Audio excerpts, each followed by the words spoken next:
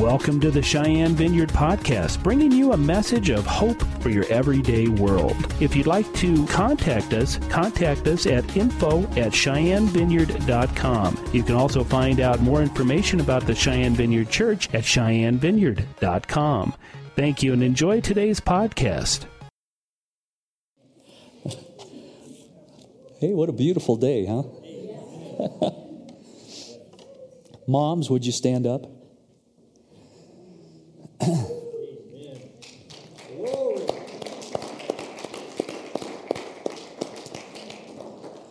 I want to speak a blessing over you and thank the Lord for you. Father, in Jesus' name, we just thank these women for the sacrifice, for the love, for the grace, for the mercy that you provided them to be mothers. Father, I pray that you would bless them. I pray that you would strengthen them. I pray that you would live through their children. I pray that the Holy Spirit would just lift these women high for the rest of their lives. That there would be honor surrounding them and your glory, Lord. Now, if everybody else would stand up, please. Father, in Jesus' name, I just pray that you would bestow upon each and every person here the heart of a mother. The grace, the mercy, the understanding, the patience. Father, that you would give all of those incredible qualities to each and every one of us. That we could nurture people around us. That we could pick people up who are alongside us and love them just like a mother would. With all the warmth, with all the glory, and with all the sugar and spice that a mother has. In Jesus' name, amen.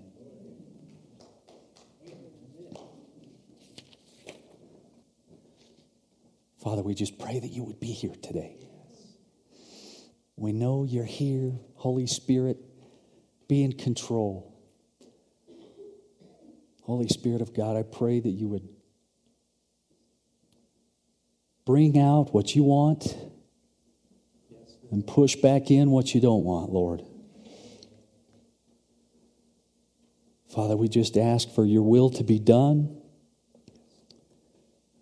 For any information you want your people to have, God, that you would tell them.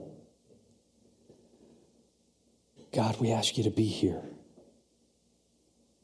in all your glory, in all your spirit that only comes through your Son, Jesus. We pray this in Jesus' name.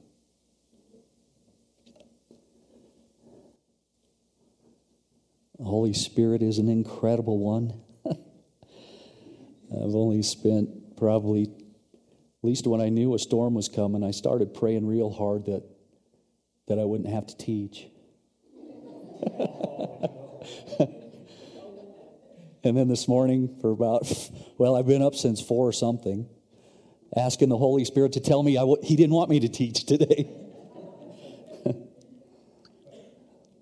Anyway, I didn't get that, much to your chagrin, I'm sure. I want you all to go back to a time in your life.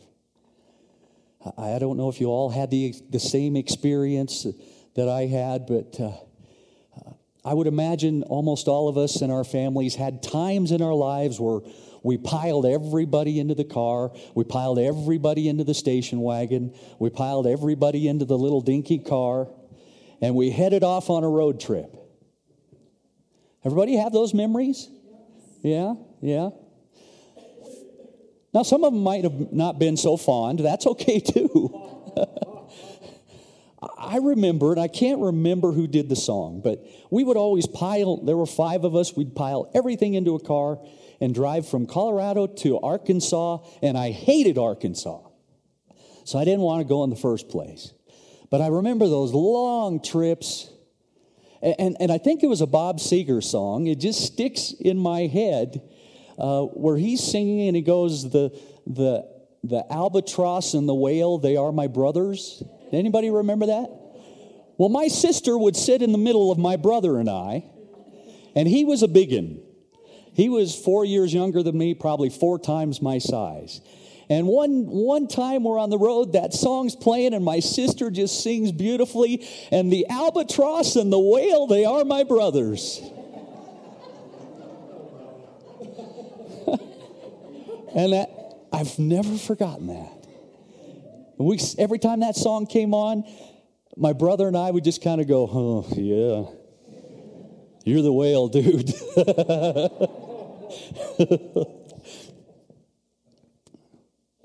But that was vacations with the family. And then there were times when statistics say we moved. Our families moved. I read something that about 4 years ago, it said everybody in the United States will move on an average of 12 times. I know. I hurt just thinking about it. I don't know if I've moved that many times, probably that many times over the course of my life. But I really hope that I'm almost to the end of those 12 times. Speaking of moving, we're going to be on the move here soon, this fellowship, this body. I've been studying through the Old Testament, and I felt like God wanted me to take us to Exodus and look at some of the moves that the people had to make. So we're gonna do some moving around in Exodus, starting with Exodus 12.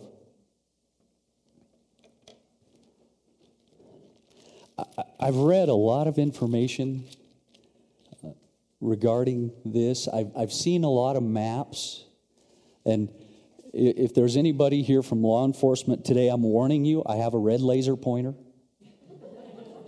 I'm going to use it a little, maybe. For those of you who don't know, with the world the way it is, in some cities you could pop this thing out and do this and you're blown away. So just bear with me. Hey, it works. The map doesn't work very well, but as I've studied this whole Exodus movement thing,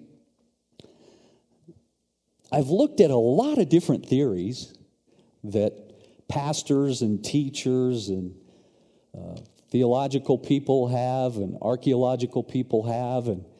And what amazed me when I first started reading about it were all of the routes that the knowledgeable people had where the Israelite people originated up here in Ramses. And then they would take the people right over here across these bitter lakes, and they would say that was their crossing of the Red Sea. Now, I'm not real sure how deep all of those bitter lakes are, but I did come across some people who put some writings together according to Scripture, and I followed those verse by verse, and I sort of believe that those people came down here to where Sukkot would have been, somewhere in here, from there to there, and that they would have traveled down in through here, and that maybe somewhere in here is where they crossed the Red Sea at some of its deepest points. So anyway, that just gives you an idea. But there are maps out there, there are theories out there that number more than my fingers and toes. So what I would urge you to do, if you want to study it, it's very exciting, very informative, that you let the Holy Spirit tell you, according to Scripture, exactly what the people did and how they did it. Exodus 12:1. The Lord said to Moses and Aaron in Egypt, "This month is to be for you the first month of your year. Tell the whole community of Israel that on the 10th day of this month, each man is to take a lamb for his family, one for each household. And if any household is too small for a whole lamb, they must share one with their nearest neighbor, having taken into account the number of people there are." Now, that's where I'm going to leave that. But what I found out as I read through these next few chapters, it was so amazing how God laid out His Word. that he gave people indicators that they could read, that in our time we could read them and go, wow, we can figure out pretty much how many exact days it took them to get from here to here and here to here, because we know what God wanted his people to do according to the Sabbath day off and according to how many days he would allow them to work or wanted them to work. And so these people actually backtracked through the centuries to determine how many days God's people would have traveled each and every step of this journey. Now here we hear that each family was to take a lamb and to sacrifice that lamb for the family. Well, in Genesis we read that Abel sacrificed a lamb for a man. Here we have the children of Israel being told to sacrifice a lamb for their family. And then the glory of John 1, where we're told that the Lamb for all mankind was to come. And he would give everything. He would be sacrificed for all of us. Isn't it glorious? And I don't want to say not evolution, but the growth of how God gave that directive and what it grew into for each and every one of you and I. And then we move on to verse 31 in chapter 12. During the night, Pharaoh summoned Moses and Aaron and said, "Up, leave my people, you and the Israelites. Go, worship the Lord as you have requested. Take your flocks and herds, as you have said, and go, and also bless me." Moving to verse 37. The Israelites journeyed from Ramses to Sukkot. There were about 600,000 men on foot, besides women and children. Many other people went up with them, as well as large droves of livestock, both flocks and herds. With the dough they had brought from Egypt, they baked cakes of unleavened bread. Okay, now, a lot of you know this. A lot of you have studied this. But what I find amazing is that 600,000 people totaled families that added up to around 2.5 million. 2.5 million, and that's probably a conservative number. But can you imagine that many people? How many mile-high stadiums is that? 75,000 worth. I can't even imagine that. But can you imagine the excitement? In the middle of the night, go get them. Get them rounded up, Moses. Get them rounded up. Get everything together. I'm going to have you on the move. I'm going to have you on the move. So I am sure that the hubbub started through the people. I'm sure that there was an excitement through the people. Oh, finally, our God has heard us. But there was one more thing that would happen, and that was the plague of the firstborn. God said, I'm going to do this to the firstborn of everybody. But I'm going to give you what you can do to remember me, so that I will pass over your firstborn. God's intent for the firstborn was that every firstborn of the people of Israel would become a minister to the people, would become a priest. That was his intent all along.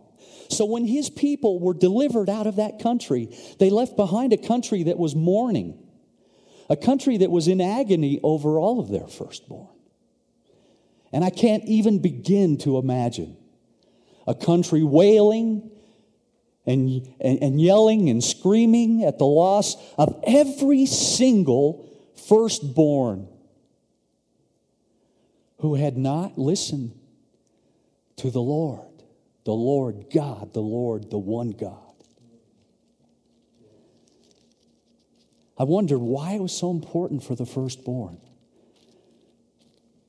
And then it hit me that was God's intent all along.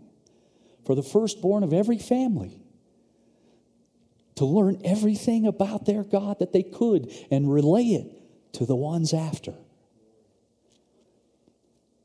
And he wanted them to remember that. He wants us to remember that. Which is why each year we celebrate the Passover. We've learned the glorious meanings of all the parts of that supper. And we've shared it together. And there is a somberness because you know at that very moment what was happening in the land. And yet you know what was to come before us. A man who would be born as a child. our God, our Jesus, who would have everything of our Lord in him and be able to show us, help teach us all of those things, all of those ways that we could walk in his footsteps. Sukkot was a tent town. It was temporary. It was the first stop to get all of those millions of people huddled together and get them ready for, what is it? Girding their loins? I've read it and I've heard about it. I think I saw it on a cartoon once where somebody, raised the skirt and ran about 80 miles an hour. But I'm sure that's what the people were thinking. But what I read that excited me was it said, and anybody that wanted to join them could. Now, there was a requirement as those people traveled with the Israelites that if they wanted to participate in the Passover, if they wanted to be in the same process as those people, they had to deal with their flesh. And dealing with their flesh meant that they had to be circumcised. But that's just a picture that points ahead. As we go through this farther, I'm going to say, points to Jesus. Points to Jesus. Yeah, I thank you, Art, and I thank Jay. I thank the people of this fellowship who are knowledgeable in the Word, that have helped people who were not so knowledgeable grow and learn to read it. The Old Testament, where every single part of it points to our Savior, to hope, to encouragement.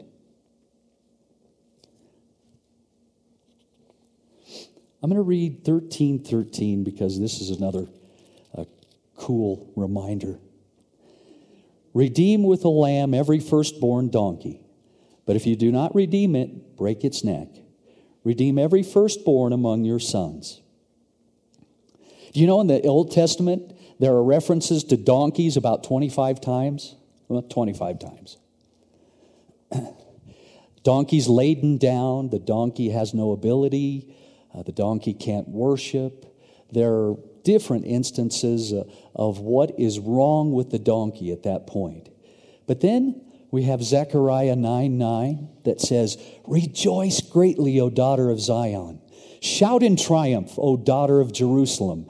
Behold, your king is coming to you. He is just and endowed with salvation, humble and mounted on a donkey, even on a colt, the foal of a donkey. So even back then, 25 instances points to Jesus. Points to Jesus. But the exciting thing is, and the humbling thing is, do you realize that meant that a donkey was going to carry our Lord into the city where he would be crucified? Well, we know what the lamb represents in the Old Testament. And unfortunately, I realized what the donkey represented. Me. Yeah, me. I choose to say donkey rather than the other word, but I'm sure I've been called the other word. But do you realize that? Mankind is the donkey. And we've been given the directive to carry our Lord into the city, into this city. We've been given the directive to not mind the weight of our Jesus, who provided the way for us, and to take him to each and every avenue of where we go. That was exciting to me. Pointed to Jesus. And then they hit stop number 2, chapter 13, verse 17. When Pharaoh let the people go, God did not lead them on the road through the Philistine country, though that was shorter. For God said if they face war, they might change their minds and return to Egypt. So God led the people around by the desert road toward the Red Sea. The Israelites went up out of Egypt armed for battle. So the way they would have gone was pretty much straight across the north up here, had they been just taking a straight route. And do you realize that would have taken about 10 or 11 days? Instead, God had better plans. Some 44 days. Some 44 days of excitement, of wonder, of glory. And it appears that those people then made their way down here into the wilderness. And God wanted them to act like they were lost so he could harden Pharaoh's heart. And so Moses was probably thinking, what in the world? What kind of strategy is this, God? We're leaving someone and you want to harden their hearts? But Moses, being the man of God that he was, the father that he was faithful. So he led the people. He led them to a town called Etham. It was on the edge of the wilderness, and the town name meant with them. Etham, God was with them. You know, God took his people out of Egypt, but there was one thing missing. He needed to take Egypt out of his people. And that's what he's trying to do for us.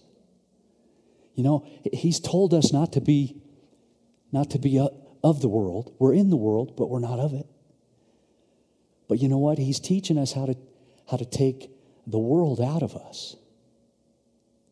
And it excites me daily when he gives me a head slap and says, Randy, that's not me. I want you to turn this way, Randy. This is me. This is me.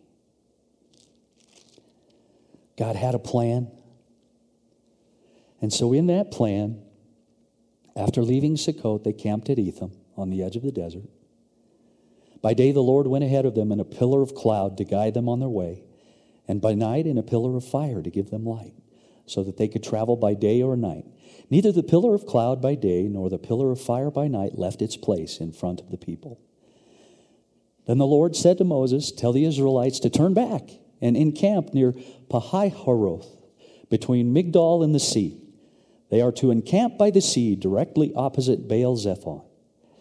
Pharaoh will think the Israelites are wandering around the land in confusion, hemmed in by the desert. And I will harden Pharaoh's heart, and he will pursue them. But I will gain glory for myself through Pharaoh, and all his army and the Egyptians will know that I am the Lord. So the Israelites did this.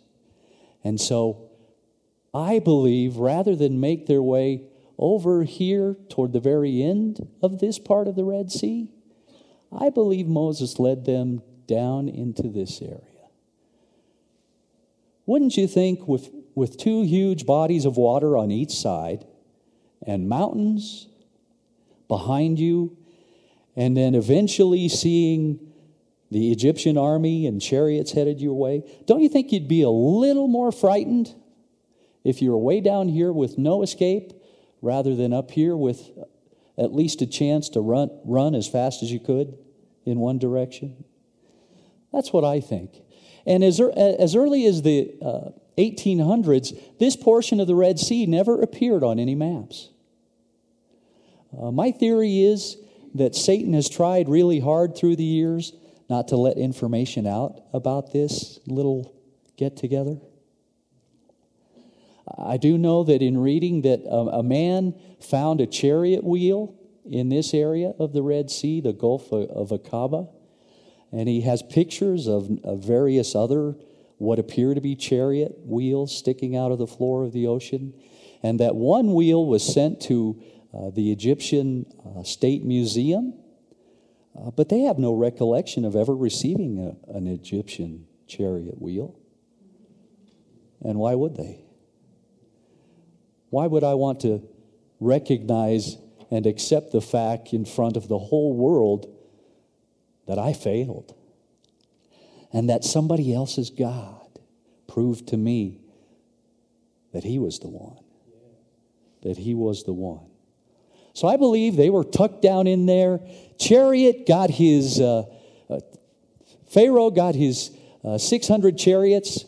They were the top in warfare at the time. But it wasn't just 600 chariots. There probably were around 200,000 foot soldiers and another 40 to 80,000 of what would have been considered special forces. So when you consider that all of those people left Egypt to destroy the Israelites, I can only imagine the fear of seeing the dust, of seeing them coming down upon me, of knowing that I had no way of escape but huge bodies of water.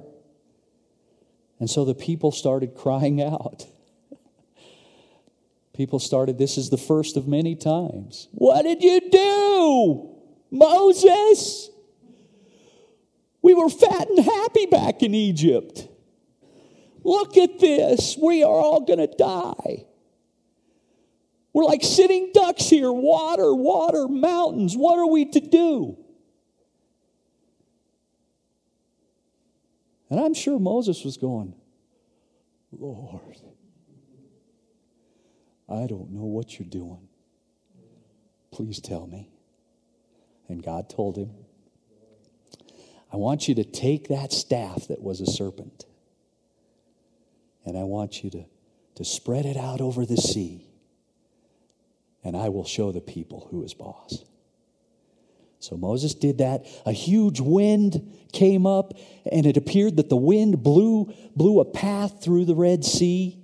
And as that wind blew through, the ground dried up so people could walk on dry ground.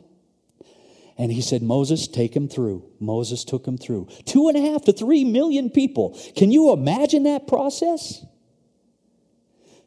Do you think it worked for somebody to say, please don't run as you're crossing the Red Sea? Please don't run. Everybody stay calm. Please keep your heads about you. I don't know. I don't think that's going to be happening. With chariots bearing down on you, the people crossed. And there were walls of water that the people could see as they went through. There were walls of water that Pharaoh's army could see as they decided to make that fateful choice to go down in following those people. They could see the walls. And still there was doubt. Because if that army had believed that something powerful, that powerful was happening, they would have never followed.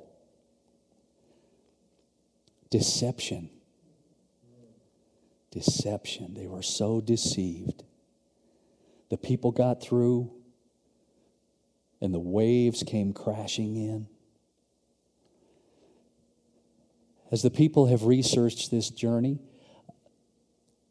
there have been found to be 2 natural crossing places.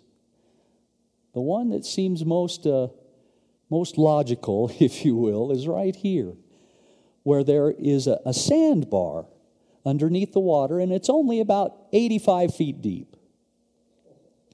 But it drops off to where it's 600, 700, 800 feet deep everywhere else. That leg of the Red Sea, if it were empty, would be like the Grand Canyon. So there was one area where the waters could be a wall, and the people could have walked across that sandbar, and it gradually lifted up to the other side. And there's a beach area where a couple million people could gather and organize once they're across.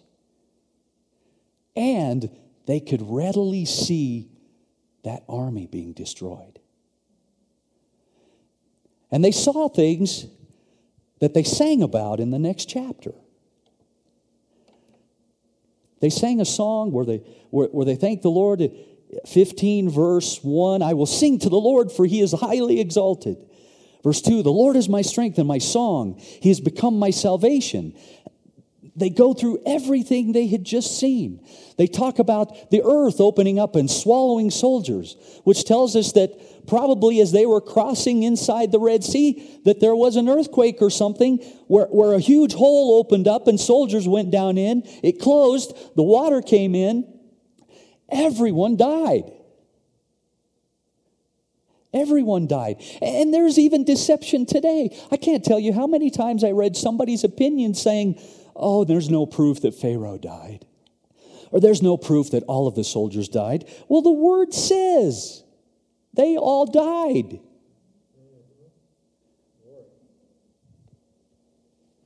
But then the people sang a great song. They sang and danced and celebrated. They sang a great song. I have a theory here that there's a reason that God did this first big action the way He did. I think He wants, you know the song, more power, more power, more of you in my life. I think this was his way of beginning to tell the people. He'd been telling them through all the plagues, but nobody was really listening. He was telling them, you need my power. You're going to need my power as you go through this journey. And then when he had Moses stretch his staff and the water parted, I think he needed to tell people, he wanted to tell people, I am present here. People are doubting that I exist. So I am going to, through this big doing, prove to them that I am present. And then when those waves came crashing in and killed that army, I think people started to get the idea that our God is preeminent. He's not just somebody big who sits in that cloud up there, but He is somebody who is everywhere. Only a God who is everywhere, only a God who has power, only a God who has presence, only a God who has preeminence could do what we just witnessed here. And if only they had stuck with that. Then they move on to stop number 4 in chapter 15. They go to the wilderness of Shur. Then Moses led them from the Red Sea, and they went into the desert of Shur. For 3 days they traveled in the desert without finding water. When they came to Marah, they could not drink its water because it was bitter. That is why the place is called Marah. So the people grumbled against Moses, saying, "What are we to drink?" Moses, did you just see what God did for us? Our canteens are empty. We've got no water. We've been walking in the desert for 3 days. I would imagine there was a whole lot of whining going on. And you know what? God came through. The next verse. So Moses cried out to the Lord, and the Lord showed him a piece of wood. He threw it in the water, and the water became sweet. There the Lord made a decree and a law for them, and there He tested them. He said, "If you listen carefully to the voice of the Lord your God and do what is right in His eyes, if you pay attention to His commands and keep all His decrees, I will not bring on you any of the diseases I brought on the Egyptians. For I am the Lord who heals you."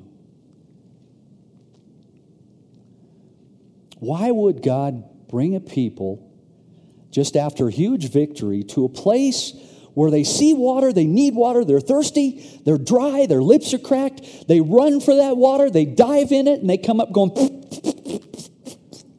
it's bitter. I think because God wanted them to learn another lesson, that life is a mixture of bitterness and sweetness. I think he wanted them to know what was truly in their hearts. And we only know what is truly in our hearts when we are in the midst of bitterness. Yes. Good. Hey, I are guilty. I are guilty. That when things get really tough, for me, I start looking at the negative. And I start forgetting that God wants to see His heart in me. And that is the only way I can be a disciple, a true carrier of the love of Jesus, is if when things are trying to get me to go one way, I say, no, I'm going to keep my heart with you, God. I'm going to keep my heart with you. And then I think the third thing God wanted to show them here was that the tree was there all along.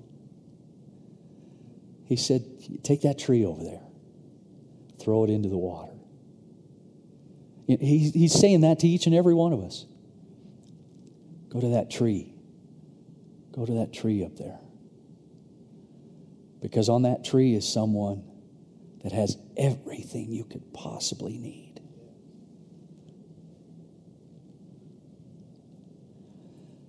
And then he took them to Elim, where there were 12 springs and 70 palm trees. Woohoo!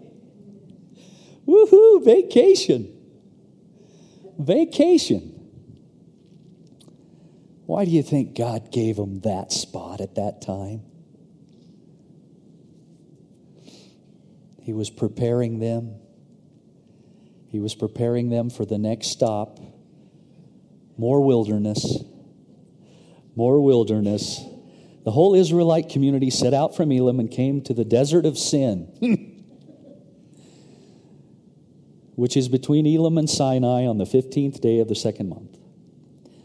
The Israelites said to them, if only we had died by the Lord's hand in Egypt. There we sat around pots of meat and ate all the food we wanted, but you have brought us into this desert to starve this entire assembly to death. Yeah. Reoccurring pattern. Israelite whiners. Moses, we're going to die. We're hungry. But you know what? God is merciful. God is faithful. So he provided bread, manna. And as I read about this example of God doing incredible things, it blows me away how it points to Jesus. Because every morning when he provided the manna, it was covered in dew. Throughout the Word, water is how the Holy Spirit is projected and described. Well, he was covering the bread with water. So he was giving us, in essence, a picture of the Holy Spirit surrounding Jesus, the Christ, the bread. Pointed to Jesus. Cool. Pointed to Jesus. Everything pointed to Jesus. And then when you start to look at it in a physical way, an omer was 6 pints. Okay? So they had to gather an omer for each person each day. And then double that on the 6th day so that they could take the Sabbath day off.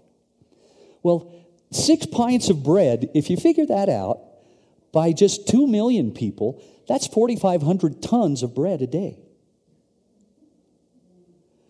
That's 10 trains, 30 cars full every day. Power, presence, preeminence. I tell you what, I sat there during a blizzard yesterday just going, God, I just don't get you. Because I'm really dumb. I have such a small brain. But God, I want to comprehend everything. Everything you did, everything you're going to do. And then we go chapter 17. The whole Israelite community set out from the desert of Sin traveling from place to place as the Lord commanded. They camped at Rephidim, but there was no water for the people to drink. So they quarreled with Moses and said, "Give us water to drink."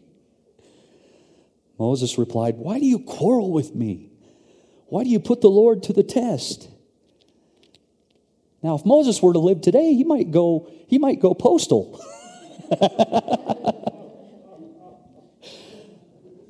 But no, Moses had the true heart of a father. And he went to the Lord, and the Lord answered Moses and said, "Walk ahead of the people. Take with you some of the elders, and take in your hand the staff with which you struck the Nile." And that staff, which was the serpent, was used to strike the rock. The rock who would be Jesus. The rock who would be the foundation of the church. The rock from which living water would flow. And Moses did it, and there was water. Can you imagine how much water it would take to fill 3 million people? Animals?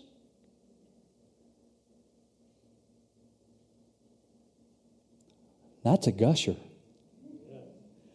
That is a gusher. And then miraculously, when their need would be done, it would be sealed up to be used again at a later time. Massa and Meribah, chiding and temptation. People were grumpy, they were scolding, and yet God came through again. God's people left that rest stop so fulfilled because they were going to hit a place of great thirst and need again. God gave manna so that they would recognize their great thirst for a drenching of water. God also made the people aware of their need for a new drenching. And that new drenching wasn't water. Then came Amalek.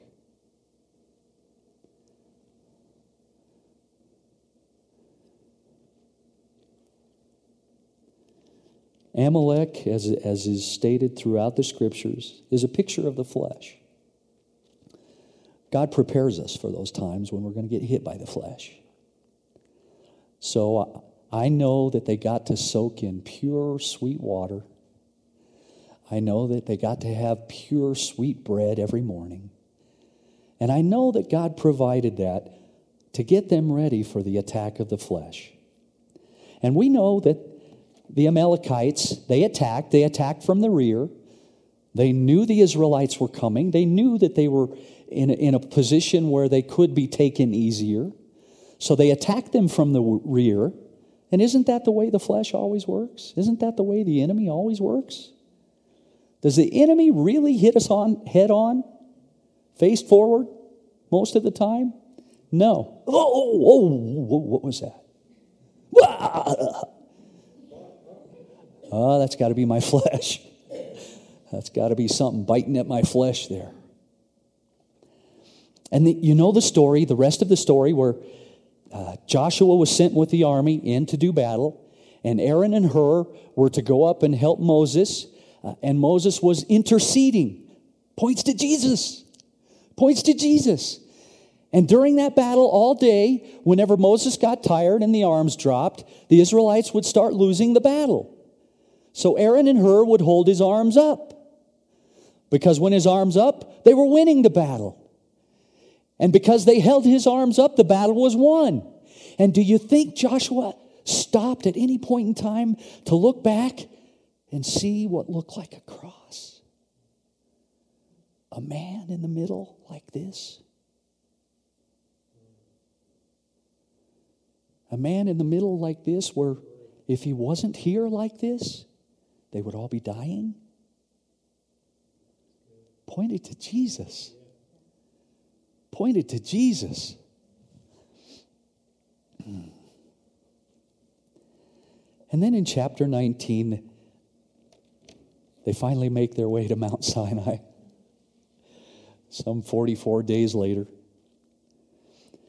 In the 3rd month after the Israelites left Egypt, on the very day they came to the desert of Sinai, after they set out from Rephidim and they entered the desert, Moses went up to God, and the Lord called to him from the mountain and said, "This is what you are to say to the house of Jacob and what you are to tell the people of Israel.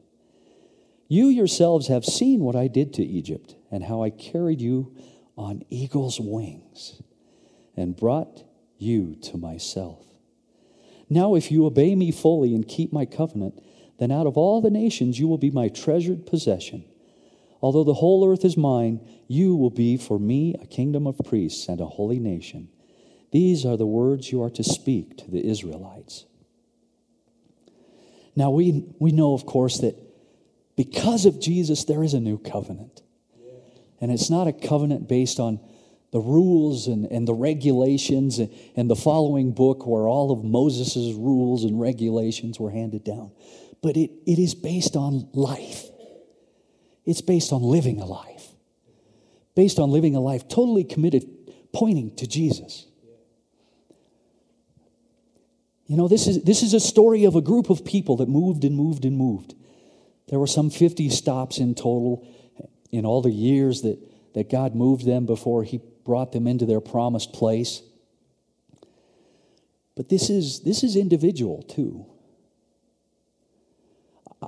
I bet, and I'm not a betting man anymore,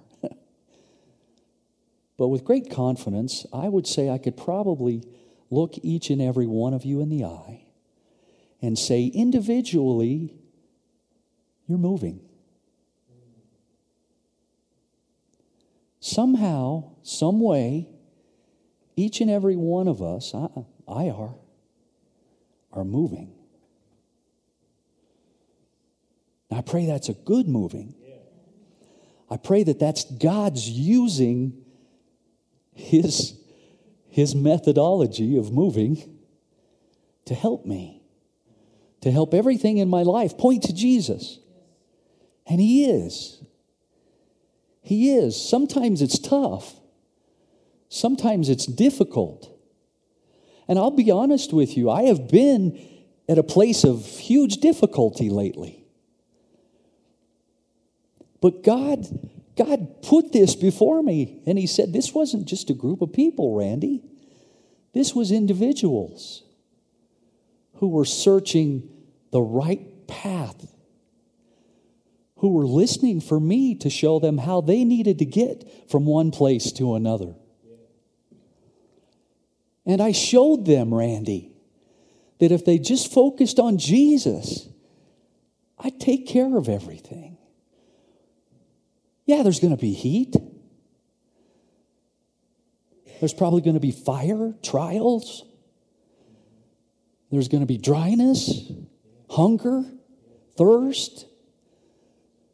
There's going to be somebody trying to kill me.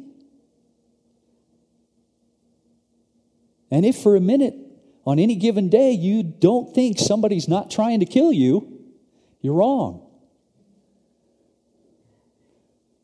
And it's more evident in this world we live in and the day that we live in.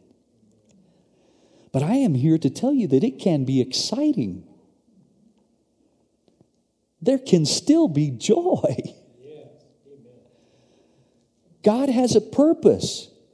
That journey, that moving that He's taking you on, that move that He's taking you on, that move that He's taking you and you and you and you on, He has a glorious and high purpose for that.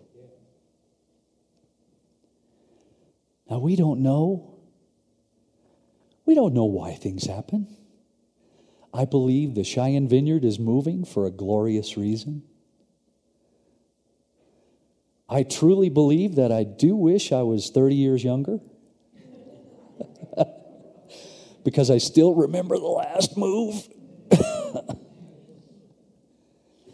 But you know what? That's what God's wanting from His people. Okay, God. Yes. Yes, God. Please bring young people, young, strong people. And I'm not trying to be whiny, God. We're going to be moving soon. You all know that. I don't know that we're 100% sure of where. I think we're pretty sure as to where God's going to take us. But I would ask you to pray. I would ask you to spend a great amount of time in prayer this week, that God would be very succinct in showing us what that place is and where that place is, so that we don't listen to another voice that says, well, this would be easier. You get more visibility here. There's better parking here. And I hear it all. You hear people, oh, how about this? It's got great parking. What? There might be a time in the next 6 months where we'll just all walk to church. So parking won't be an issue. All right. No, I ask you to all pray so that we do go where God wants us to go for God's reasons. I believe that wherever it is, there will be a huge potential for loving the community. I believe there will be a huge potential for large groups of people to come in, to be loved, to be fed, to be ministered to. And Lord knows we have a world that needs all of that. Food, water, ministry, truth, the cloud, the pillar of fire. Everybody's looking for that. We have it. It's a stormy day out there.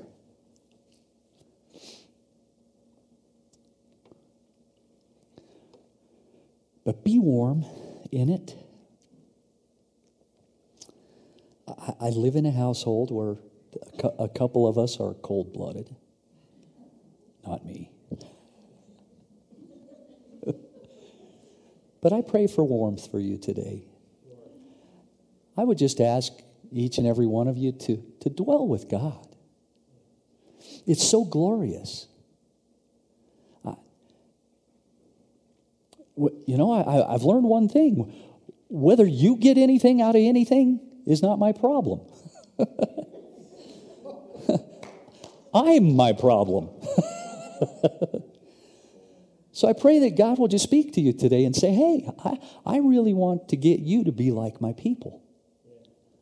To focus on me so that I can lead you where I need to lead you.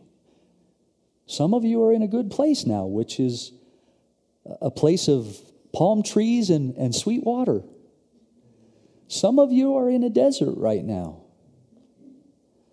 And I would just urge you, if you're in a desert right now, before you leave today, come tug on my sleeve so that I can speak blessing and encouragement and hope into you. God does not want us to stay in the desert, the wilderness. He wants us to be encouraged. And I'll be honest, as I prepared for this and mentioned it to friends or family, I did hear on a number of occasions, oh, well, the place God's going to move us isn't going to necessarily be wilderness. You know what? I don't know that any of these places were really wilderness. They were where God wanted them to be at that time so He could teach them something. We are in a place where God wants us to be at this time to teach us something. I just pray that we're all open enough to get it and to hear it, to live it, to say, yes, Lord, we're going to cut a big swath in this city, the Cheyenne Vineyard, in your name, Lord. And there will be revival. There will be revival. Let's pray. God, we thank you for this day. Father, I thank you for this time. Father, I just ask that you whisper to each and every person here today. I pray, Lord, that you would tell them something that would encourage them, that would give them a glimpse of the exciting moments that are ahead of them. Moments that are not dry, places that are not dry, but places where we can see your power, where we can know your presence, Lord, and we can know beyond a shadow of a doubt that you're everywhere. Father, I ask that you would speak to this fellowship and that you would confirm, Lord, where you would want this fellowship to move to. That the leaders would hear your voice, that we would hear a resounding, this is the place. Father, I just ask you to speak through your people, your wonderful, loving people. I pray, God, that you would protect your people. And Father, I pray for supernatural filling for each and every person here, that there would be no more fatigue. Father, that in our minds and in our hearts you would convince us that we were all 20-somethings ready for battle. And we pray this, God, in Jesus' name. Amen. And remember, no whining, no grumbling. Be blessed today, moms. Enjoy it. It's not quite a picnic day, but you'll get some of those here soon. God bless you. If you need prayer, please come.